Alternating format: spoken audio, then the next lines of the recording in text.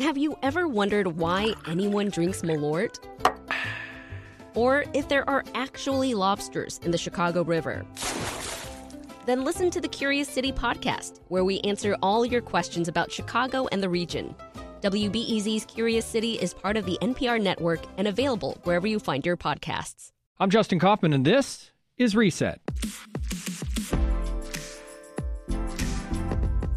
Illinois Governor J.B. Pritzker is bringing back daily COVID-19 briefings. That's because the governor says every region in the state is heading in the wrong direction. Today marks the third day in a row for Regions 7 and 8 to report a rolling positivity average of 8% or above. New restrictions were announced yesterday for Region 5, Southern Illinois, so that means 4 of our 11 regions have triggered our fail-safe state action metric. So what does a second surge of COVID-19 cases mean for Illinois? And what's the best way to respond to a resurgence of cases across the state? Joining us now, Dr. Emily Landon. She's an infectious disease specialist at the University of Chicago. Dr. Landon, welcome back to Reset. Hey, how are you? I'm good. So city, state, and health officials warning we're moving in the wrong direction. They're calling it a second surge. We're in it. What does that mean?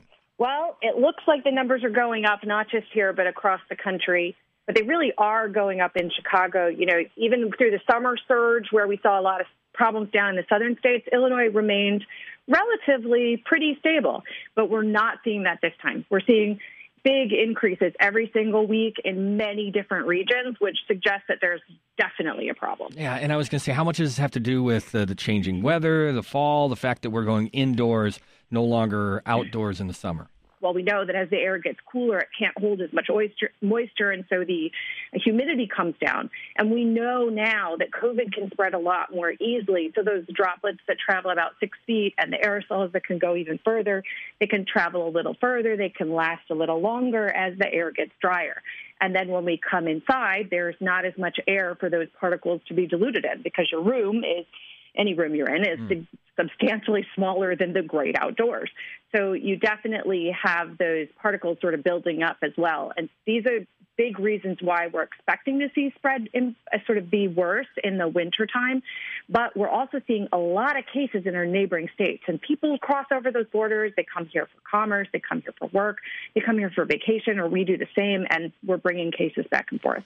Yesterday, the press conference with the public health director, Dr. Arwady, the takeaway line, which was the great headline, stop inviting people to your house. And that really was it, saying that really, they've pinpointed to say that, which we've gotten very comfortable with as Chicagoans, saying, you know what, if we're socially distanced, if we're in the backyard, maybe they can come in a little bit. But that really is what's causing this community spread, inviting people over to your house. Well, I think that is a big issue. I think people feel safe in their homes, and they think that they can control the situation a little bit better. So they feel like, you know, it worked out to have people come over for July 4th in the backyard, and so maybe we can have them over, you know, for a socially distant game night now. And the reality is that things are just really different than they were on July 4th. First of all, everybody who walks into your house is much more likely to have COVID than they were a few weeks ago, and that same thing is probably going to be even more true in a couple of weeks. And then you just don't have the same scenario, warm, moist air, mostly outside, keeping distance. People are getting a little bit, you know, it's much easier to stay 6 feet apart when you're outside than it is when you're sitting in your living room. Yeah, that's got to be part of the problem here. And you think about it, we've got some holidays coming up with Halloween and, of course, Thanksgiving. And then you get into Christmas and Hanukkah and the other holidays. It seems that this is going to have an impact on how we are approaching those holidays, because what we knew last week is different than what we know this week. Yeah, I would say the most important advice I'm giving about the holidays is to make sure everything stays tentative. You just can't make a final decision about what's the right thing to do until much, much closer to the event. Things are changing so quickly right now that we just can't, you can't decide that it's going to or not going to be safe based on where you go. Is the message to residents, to go back to our thinking back in March and April, is that the way we have to look at this? I mean, I remember having a different set of, I was washing down groceries. I was, I wouldn't go anywhere near anybody who didn't have a mask, or even on the sidewalk. I was walking out into the street. That was my March, April routine. That has changed. Do I need to go back to that in October? No, Justin, we've learned a lot since then. And we know that groceries are safe, that Amazon packages are safe. We know that most of the things that you touch don't need, you should wash your hands and you should keep shared surfaces clean, especially in workplaces. But these things are not as much of a risk as we thought. We also know now that if everybody's wearing masks, it really reduces the transmission risk considerably, especially inside. So I think what we want to do is we just need to be really strict about those W's, and I would add a couple more things to that. So that's wash your hands, wear a mask, watch your distance, and then I'm adding a fourth W, which is open the windows. You want to get more ventilation, even if that means cranking up the heat and opening the windows at least a few times a day. That's a really good idea. And then I really do think these small gatherings inside of homes, we are seeing lots and lots of cases at University of Chicago where people have been reporting these kinds of gatherings resulting in significant transmission. Mayor Lightfoot, Governor Pritzker, both warning the city and the state that they could move back to some phase 3 restrictions if COVID metrics continue to rise. What's the best way to approach this? The governor himself saying, well, it may not be what we did back in April, but there may be some restrictions. Yeah, so we know more which things are the greatest risk. And honestly, being inside with your mask off is super dangerous, not just for you, but for the people around you. And even if you have your mask on, if everybody else doesn't have theirs on, then you're at risk. And so there is a big push to reduce crowded indoor environments where people are in close contact, that means without masks, and where the ventilation isn't great. And there just aren't great standards for ventilation in places like restaurants, and it's really hard for hospitality-type places, restaurants and bars, to stay open with such reduced capacities that they may be pushing the envelope a little bit. Some are doing everything that they're supposed to and taking all the precautions, and others are not being quite as careful. And sometimes the patrons aren't being as careful. And it may be necessary to sort of make more restrictions around those things. I know that doesn't make people happy. I don't want to see any restaurants fail. My favorite restaurant closed because of this pandemic, and it's so sad to me. I wish we had better protections for the businesses that are the hardest hit. And so I really hope that stimulus package passes and that it has a lot of relief, especially for hospitality workers. But if we can't keep the virus spread low by wearing our masks, watching our distance, not having these in-home gatherings, then the rates will be just too high to justify putting people in harm's way in restaurants and bars. When those are open, people think it's safe to go. And the reality is that people aren't making a personal assessment about, well, is it cool if I get COVID or not? Is it worth it to me to go to this bar if I get COVID later, or if I give COVID to my grandmother at Thanksgiving dinner? They're just not making that assessment. They're saying it's open, I should be able to go. And that's not really how it's working if the percent positive rate is higher than, what it is right now. Right. So I think we're going to see that. Well, Dr. Landon, and I don't want to make this a political question, but it is. There's this idea that we hear from our leadership and some leaders, and the President of the United States, one of them, that says, you know what, it's not that big of a deal.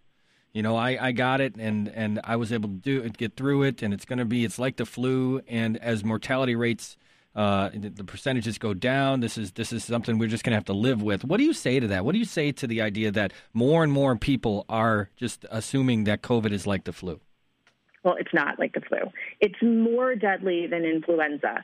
And there's a lot of other sort of collateral damage or complications that you can get with COVID that we don't see very much with the flu. We don't know what the long-term consequences are, but everybody's hearing now about more and more cases of people with long-haul COVID or long symptoms. We're also seeing evidence of heart and lung damage, even in young, healthy people who have mild infections. And we don't know whether or not that's going to heal up over time or whether it's going to cause damage. My 12-year-old may do great with a COVID infection as a child, but what if he has long-term heart damage? And we just don't know enough to know whether or not that's the sort of risk I want to put my kid in.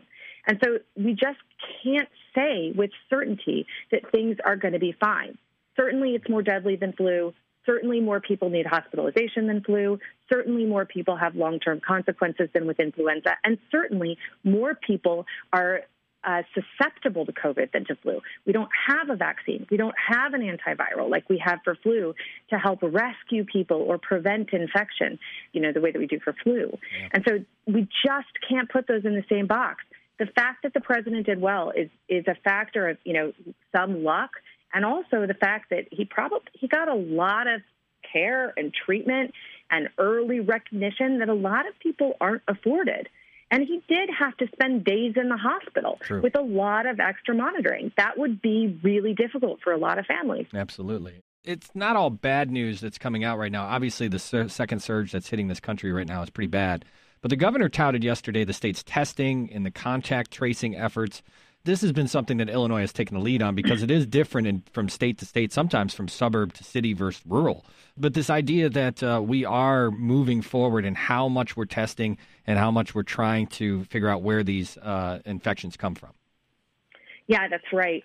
Testing is becoming more and more widely available, but I'm still hearing about places not testing people because they're not sick enough. Honestly, don't let anyone tell you that. Even if you have mild symptoms of a cold, you cannot tell the difference between a cold and the beginning of COVID. And if you just keep on acting normal in your life and saying, it's fine, it's probably just a mild cold, then you're going to you could potentially infect a lot of people with COVID. And certainly the prevalence of COVID is higher than the prevalence of any colds going around right now. That may change over time, but everybody with any symptoms should get tested. And if someone tells you you shouldn't because you're not sick enough yet, then you need to find another testing site. Right. And there are tons of information online about where you can get tested. Are we at a point, though, because even getting a COVID test, if you're not doing it, if you're not a essential worker or a frontline responder or, I guess, an athlete, getting a rapid test is still difficult. You're still talking about 2 or 3 days to get your results. Are we moving towards this being a 20-minute kind of thing, a 30-minute kind of thing of getting the exact results the day that you go in and swab? Well, we have to be really careful with that because the faster the test, the less likely it is to pick up your COVID disease. And so oftentimes you need confirmation from some of those tests. And so I think, and that's true whether you're the president of the United States, as we can see from the Rose Garden issue where everybody tested negative, but clearly a lot of people had COVID, or someone did anyway, to these college testing programs, to what we're doing in hospitals. Now, you should be able to get your test results back in 24 to 48 hours, and you need, with any symptoms at all, you've got to stay home and stay isolated until you have an answer. Best thing to get tested really as early as your symptoms start. Wait those couple days out, work from home if you can, try and take those days off. And then when you get your negative result back, most tests are coming back in the state of Illinois within 2 days, 3 days. University of Chicago testing is coming back within 24 to 48 hours max. As we wrap, we go back to this idea, this cultural idea of COVID fatigue. And it's one thing that I think it's real. It's real in the way that I think it's just the way human beings operate. At a certain point, you live in this boiling pot of water and you get used to it, right? To anything. So what do you say to people who had that fatigue, they've loosened up, they haven't gotten COVID, they see themselves and what they're doing right now as okay? What do you say to them as we go through a second surge here in Illinois? Yeah, the first thing to do is to acknowledge that you have COVID fatigue. I have COVID fatigue. I think literally everyone has COVID fatigue. I'm sick of it. But the second thing to do is to ask yourself, do I need to get over this COVID fatigue or not? And how do I want to get over it? Do I want to get over it sitting in the hospital with COVID or after I infect a family member who then gets really sick with COVID? Do I want to get over it by finding ways to get outside and do other activities, by being creative and figuring out safe ways to have fun and do things, having a Zoom cocktail party instead of going to a bar and trying some new craft, fancy cocktails, at home? Or do I want to invite all my friends over and ignore that COVID is there? It's really true that we all have a little bit of denial. You just have to ask yourself how you want to get over it. You can do it a productive way or you can do it a hard way. And if you decide you don't want to get over it, then I hope you stay far away from me, my family, and everybody that I know. That's well said. Dr. Emily Landon, infectious disease specialist at the University of Chicago. Dr. Landon, always a pleasure to have you on the program. Thanks for your time today. Thanks for having me. And that's going to do it for the Reset Podcast. If you like what you hear, continue to listen. If you'd like to tell your friends, tell them to subscribe. I'm Justin Kaufman, and we'll catch you right back here tomorrow.